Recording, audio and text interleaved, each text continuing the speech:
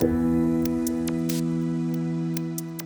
to the Seedfield Podcast, the show where Antiochians share their knowledge, tell their stories, and come together to win victories for humanity.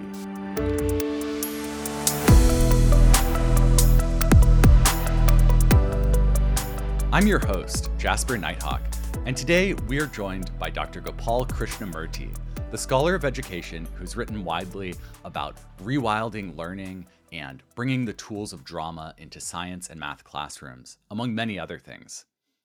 There are so many directions that I could see a conversation with Gopal going, but for today, we're going to be focusing on how we develop math and science literacy.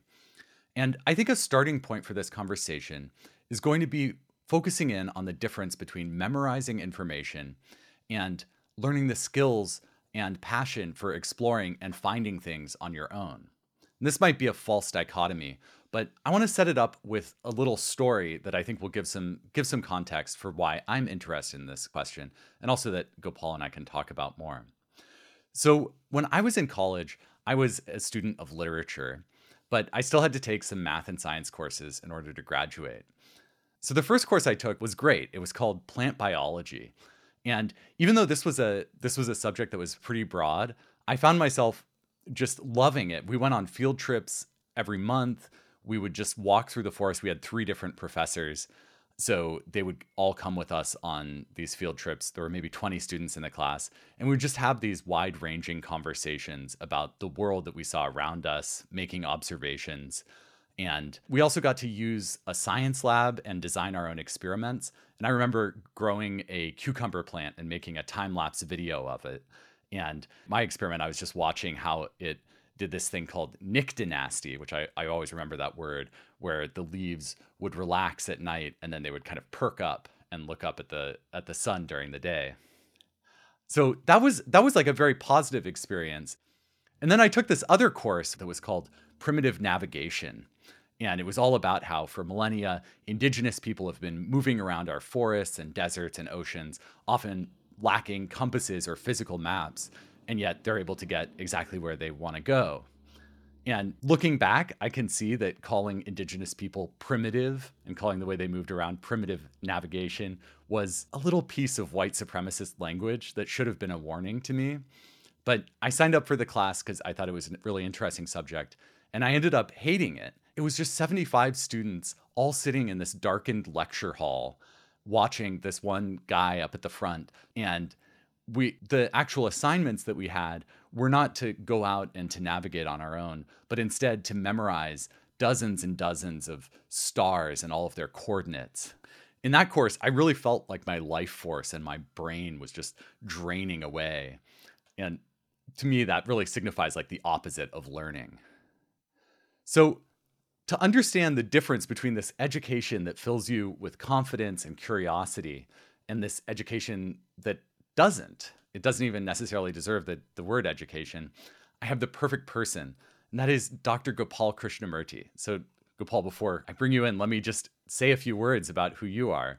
So Gopal is the director of the Master of Science in Science Teacher Licensure at Antioch, New England, where he also serves as core faculty in the Department of Environmental Studies and Sustainability.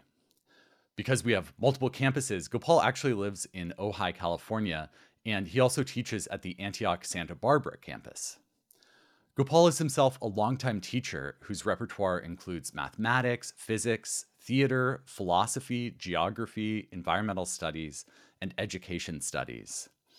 Among many things he's done, for 6 years, he was the head of school, which is kind of the same as a principal in America, but he was the head of school for a progressive international school in England. He's also a scholar and has published and spoken widely.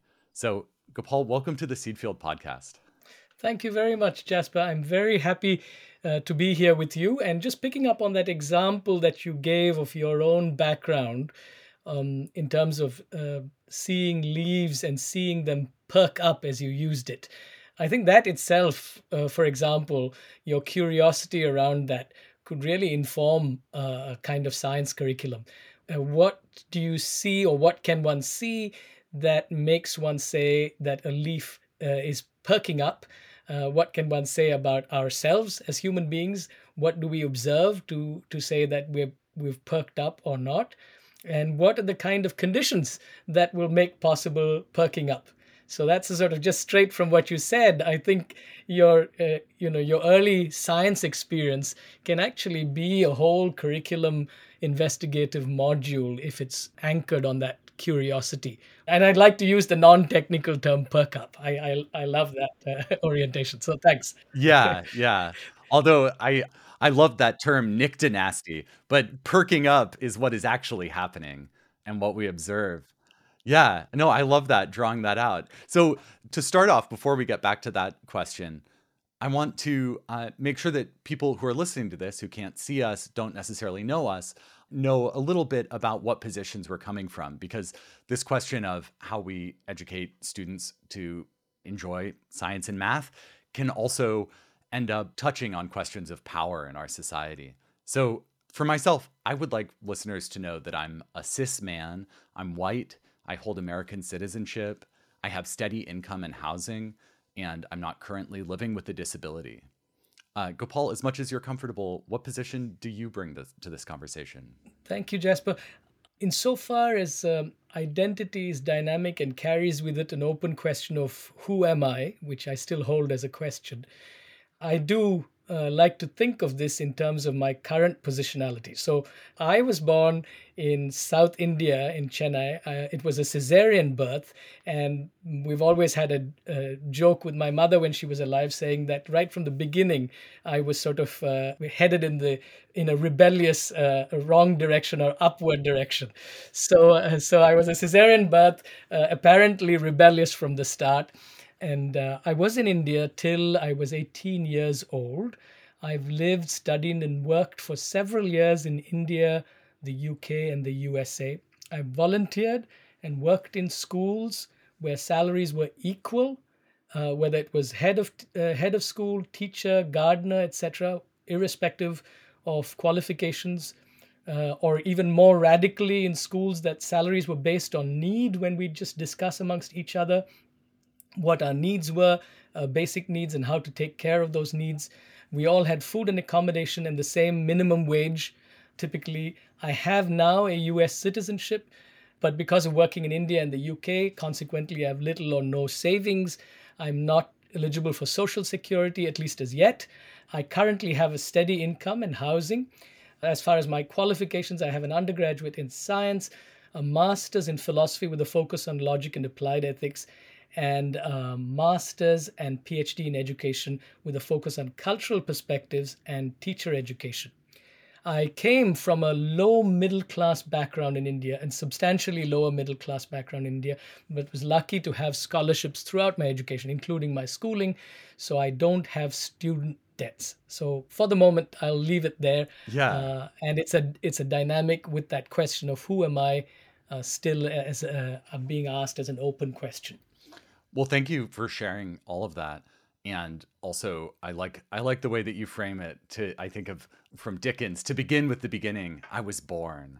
But I want to stay in your background for just a minute, and I wanted to ask you about your own experience as a student of science and math before you became a teacher yourself.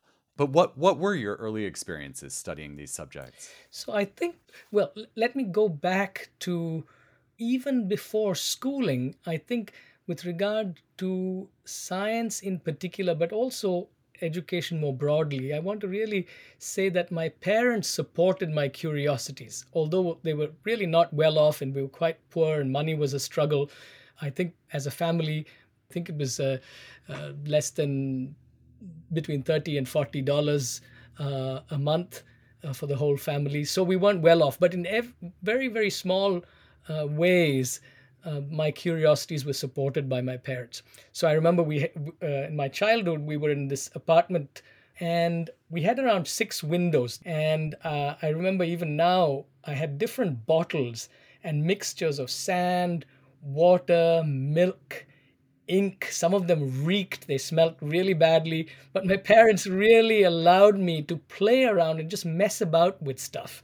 So at home, I had this extraordinary support from my parents, and at school, One other aspect was, I'll just draw attention for the moment to a math teacher at school, at high school really, who was very interested in not only mathematics and astronomy and so on. He was actually a coach in these math Olympiads. But more interestingly, what was for me the draw was that his passion was very understated. So we have a version of passion as drawing attention to the subject matter and supporting my own curiosities rather than displaying how knowledgeable he was. And that kind of was a very strong, for me, experience in seeding my own childhood curiosities. I wasn't so enamored by people who had this extraordinary display of knowledge, of how much knowledge they'd garnered, and knowledge of facts and so on, but really, in very understated ways, drawing attention to the subject matter, to the phenomena that were at hand, that were accessible to all of us, and allowing that to be the beginning for my own curiosities. And yeah. Yeah, well, maybe we could connect that back to the story that I told in the introduction about these two different courses that I took. One where we spent a lot of time in the field, having conversations, making observations, and another where we were really more expected to memorize a sort of ream of knowledge that felt disconnected from anything we might do with ourselves. Does that line up with your own experience as a student of science, but also as a teacher of sort of two different paths that educators can take? I wouldn't frame it with that dichotomy. What I would say is, insofar as the child, or in my case, my own experience was being a scientist, or being involved in the scientific process, in scientific inquiry myself, then the knowledge falls into place from that scientific process of investigation. It's not so much that there is first the textbook knowledge and that's somehow divided or separated from this kind of curiosity that sustains itself. Even in your example, that term, remind me again of the term Nyctinasty. for being Yeah. Nyctinacity. That term comes and falls into place because of the living curiosity and investigation and inquiry that you've engaged with in the field visit with the plant. Then the definition finds its right place. So actually, when I look at a butterfly, the life cycle of a butterfly, and I'm paying attention to actually observing what happens in the various phases in its life cycle, from that understanding and curiosity, when I go to the textbook, the knowledge of the textbook falls into place. It's not so much is my actual experience of the world fitting with my textbook definition, but more my experience of the world is primary, and the textbook definition is just one way of describing that experience, if that makes sense. That makes a ton of sense. And I like that you challenged the dichotomy between observation and knowledge that might have been captured before, that we're encountering through a textbook, that the two have an interplay. And so maybe what I'm getting at is more the relationship between the teacher and the student than the relationship between the student and observed knowledge or experimental knowledge and received knowledge or textbook knowledge. I was very interested in one of your syllabi. You reproduced this image of two different ways that we could visualize the teacher, and one was the teacher sitting at the top of a ladder, and they're kind of the bearer of this heightened knowledge, and then the students are at different levels progressing up the ladder, ascending towards the teacher's level of knowledge. And even that term level of knowledge is kind of suspect, perhaps. And then you had this other image of a leaf, and the teacher was kind of maybe the central vein of the leaf, but the students were arrayed around in these sub-veins. Right. Okay. So I think that's helpful. That visual, that metaphor is helpful for us in the conversation. By the way, that draws on the chapter on living in trees by David Hawkins. And really, he speaks of it in terms of thinking of subject matter as organized, and indeed the world is organized in a ladder-like fashion. So we have to go climb this ladder of knowledge where you can even sort out the student who has learning difficulties or disabilities, if you will, as it's called. Then you have the average learner, and you have the gifted and talented, and then you have the knowledgeable teacher up at the top end of that hierarchy, and everybody's progressing up on this ladder. In contrast to that, we have a completely different metaphor for teaching learning and even how curriculum and subject matter is organized, and that's the leaf-like or meshwork or network of learning. And I want to also just bring in an intermediate middle visual that I don't think was there in the diagram that you've seen, and that is where students are not, say if you have three students, they're not all placed one behind the other, but they're slightly spread out, but it's still behind each other in a ranked upward facing hierarchy. And that's the metaphor for what one might call individualized instruction or differentiated instruction.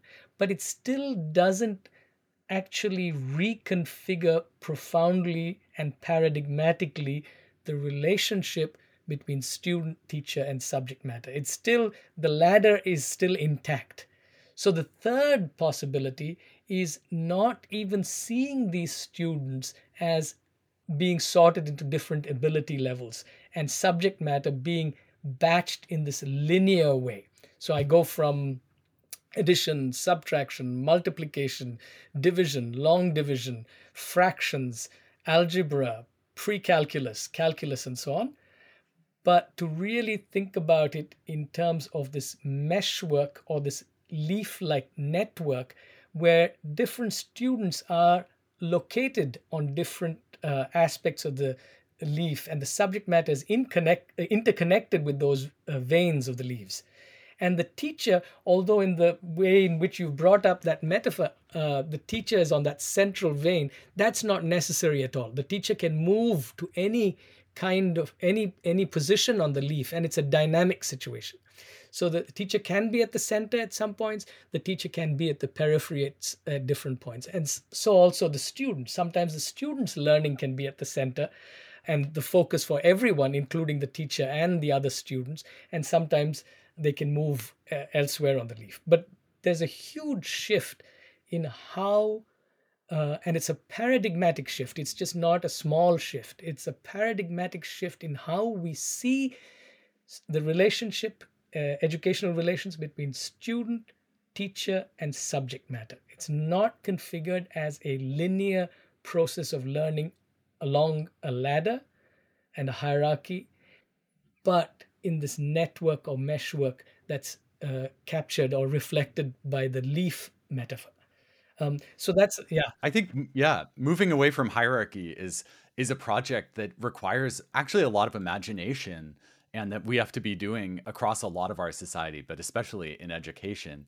Because I think when you tell a student, you are behind your reading at a 5th grade level and you're in 8th grade, that's not actually a useful information for anyone, and certainly is discouraging to hear even.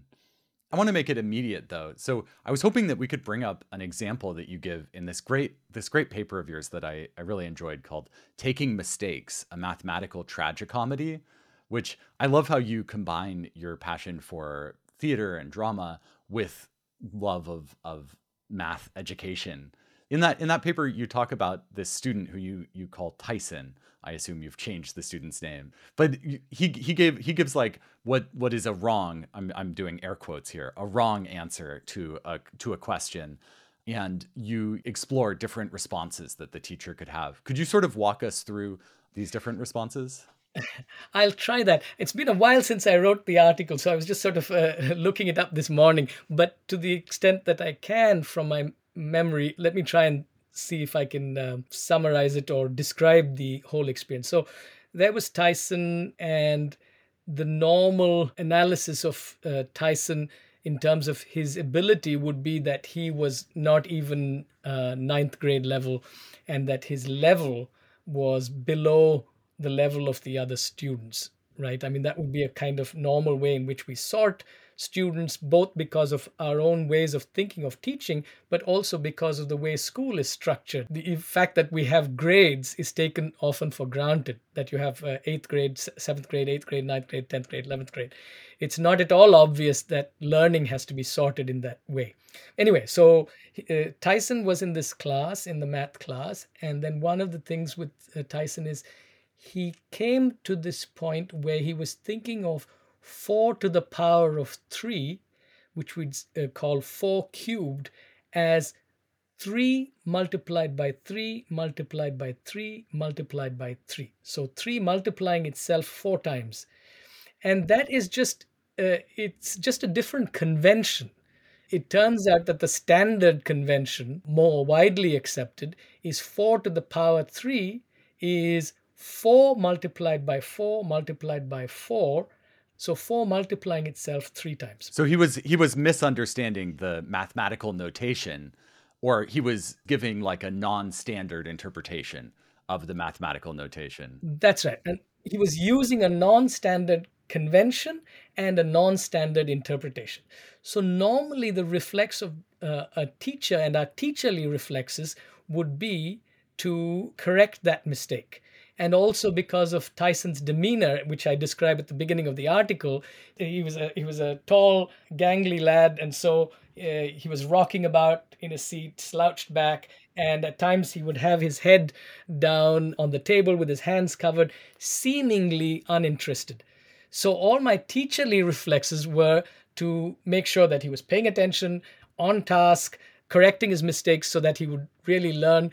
But I had in the back of my mind a sense of, let me just pay attention and not let my teacherly reflexes just come into play at this moment. Let me see what his own thinking is. And so in the class, we just, what we did was, instead of correcting him, even the other students cooperated in this, sort of tried to draw out his thinking. So the other students asked, well, what is, if you say that 4 to the power 3 is 3 multiplying itself 4 times, then what would you say to 4 to the power 2? So Tyson speaks about it, and then he starts looking at the calculator himself, and he says 4 to the power 2, yes, it's the square function is there on the calculator, and he says, yes, 4 to the power 2 is 4 multiplied by 4. So he gets an answer from the standard convention, right? So he says 4 to the power 2 is 4 multiplying itself twice. So 4 multiplied by 4. And so in a way, it's a kind of success story because we haven't corrected his thinking. We've gone with his own thinking. And then he will see, of course, that 4 to the 3 is 4 multiplied by 4 multiplied by 4 3 times, rather than 3 multiplying itself 4 times. So it seems all done. We're done with this. It's a success story. And Tyson now knows that the standard convention is 4 to the 2 is 4 multiplied by 4, and not 2 multiplied by 2 multiplied by 2. That's 2 multiplying itself 4 times. 2 multiplied by 2 multiplied by 2 multiplied by 2.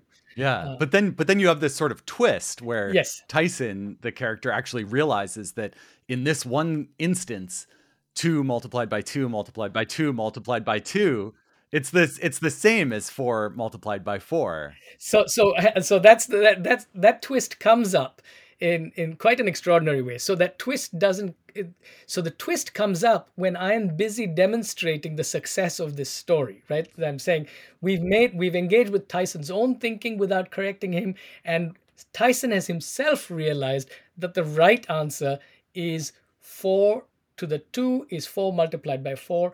But in that success story, what I ignored was really that it is merely a matter of convention. And when I said 4 to the 2 is different from 2 to the 4, then Tyson himself said, hang on a minute, 4 to the 2 is the same as 2 to the 4.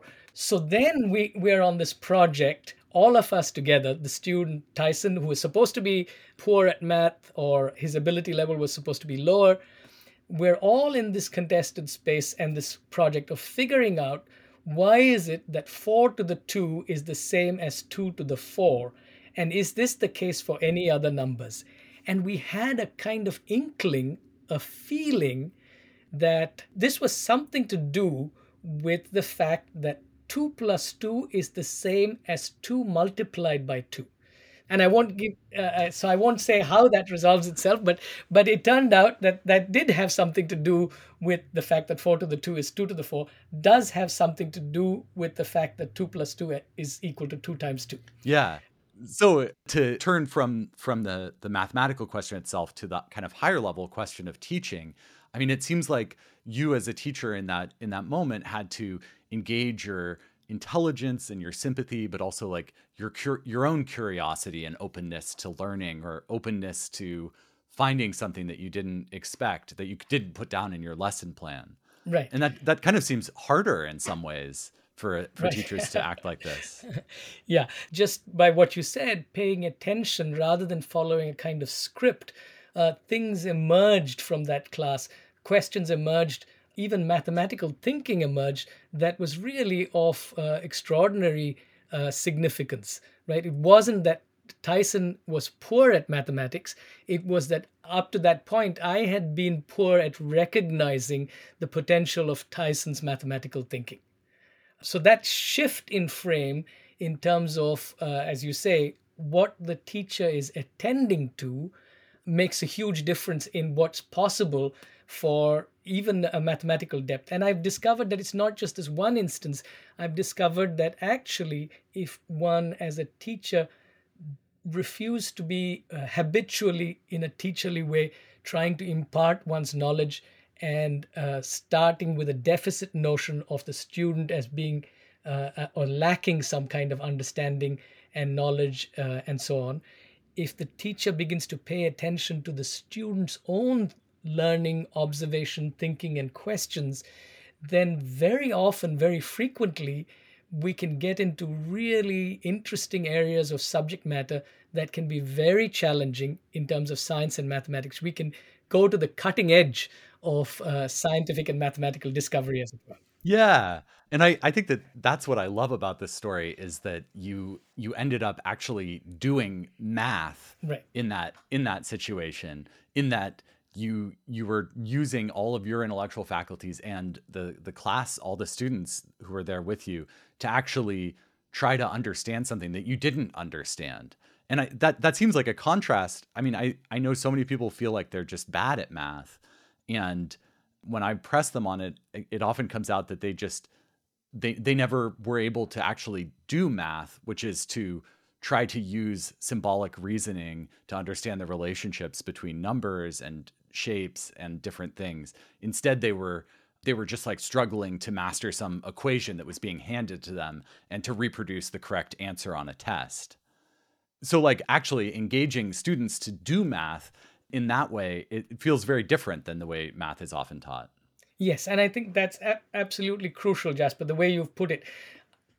If it's not a matter of guiding people in a linear trajectory, again, going back to the ladder, towards the right answer, everybody is capable of mathematical thinking.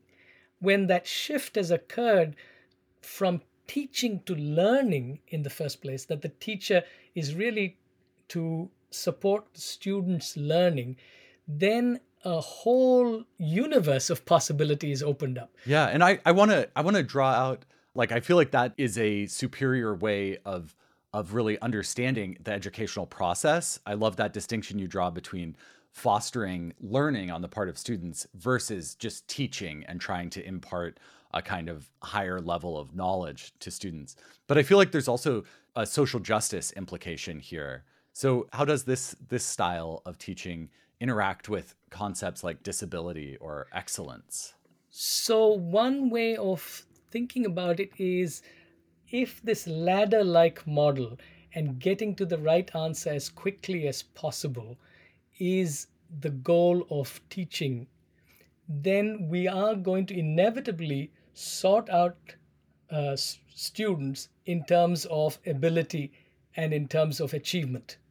Because if it's going from point A to point B, then some are going to be the high achievers, some average, and some the low achievers. But if we go back to the leaf metaphor, where we're attending to all the interconnected trajectories of learning, then it's not, social justice isn't a matter of providing equal opportunity for the same ends, but rather equal opportunities for the diverse trajectories of learning. And that is a huge, that's a paradigmatic difference, I would say. And I'd like to anchor what I said before and also what I'm saying now with something from Eleanor Duckworth, who is a teacher, colleague, and friend, who's written The Having of Wonderful Ideas. But she asks a very interesting question in this, which is, she says, what on earth is teaching if telling someone what you know doesn't help their learning? So that, I think, is a very simple but profound statement, because it's not that there is no teaching.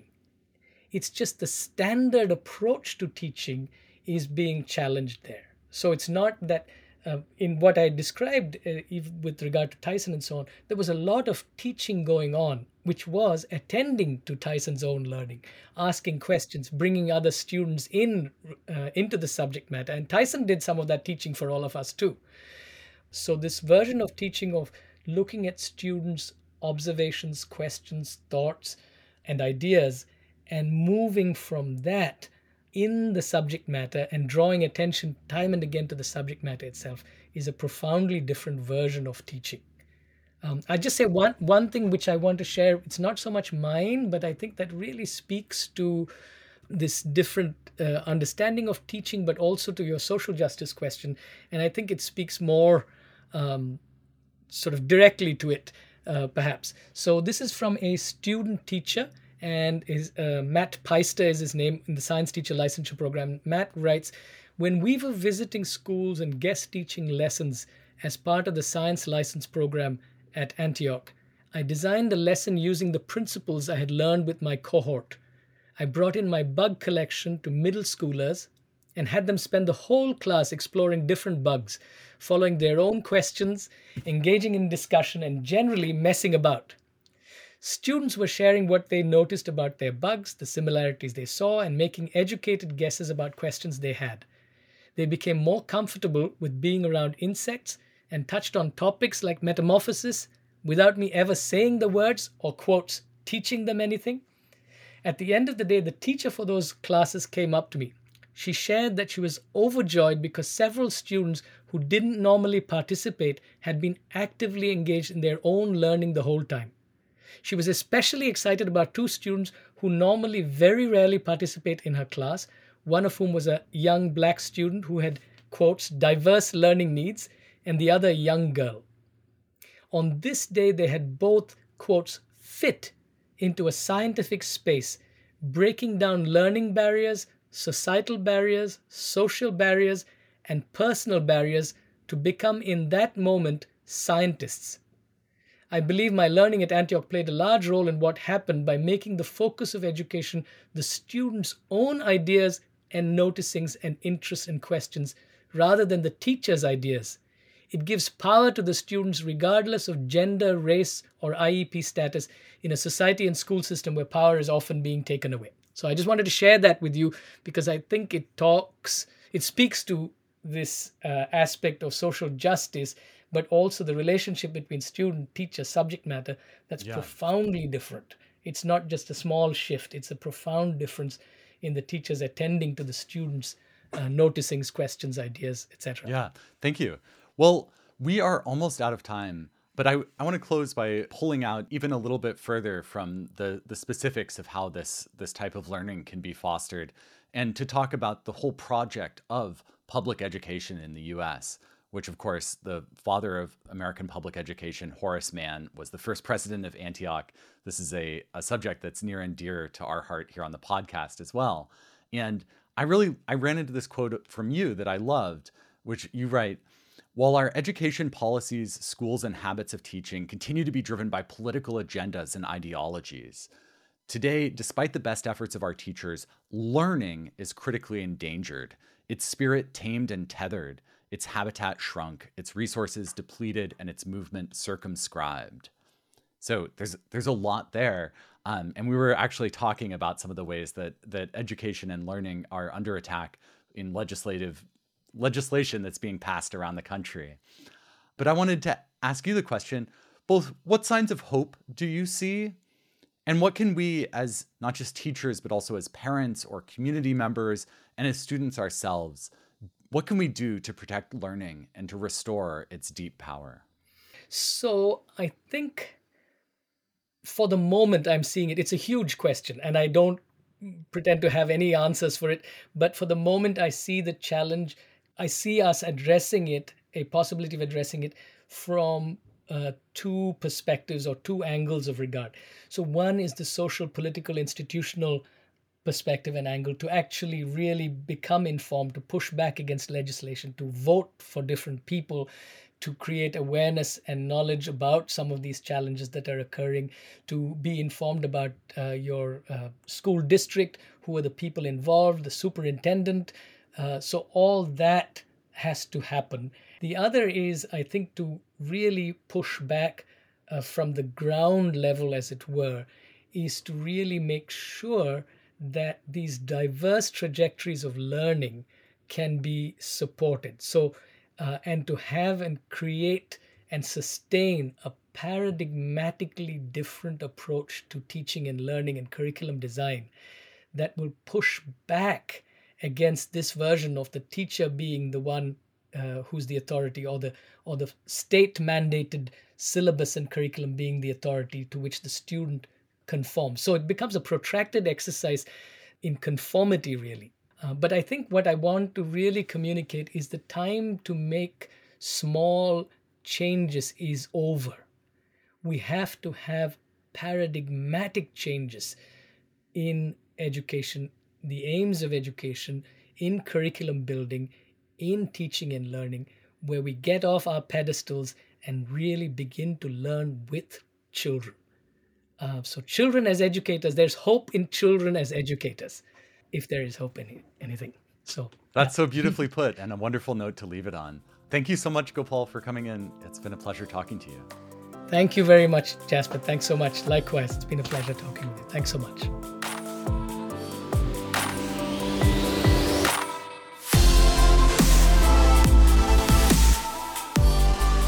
Gopal teaches in the education programs at Antioch, New England and Antioch, Santa Barbara, and he's the director of the Master of Science in Science Teacher Licensure. We will link to more information about these programs in our show notes. We'll also link there to Gopal's article, Taking Mistakes, a Mathematical Tragicomedy.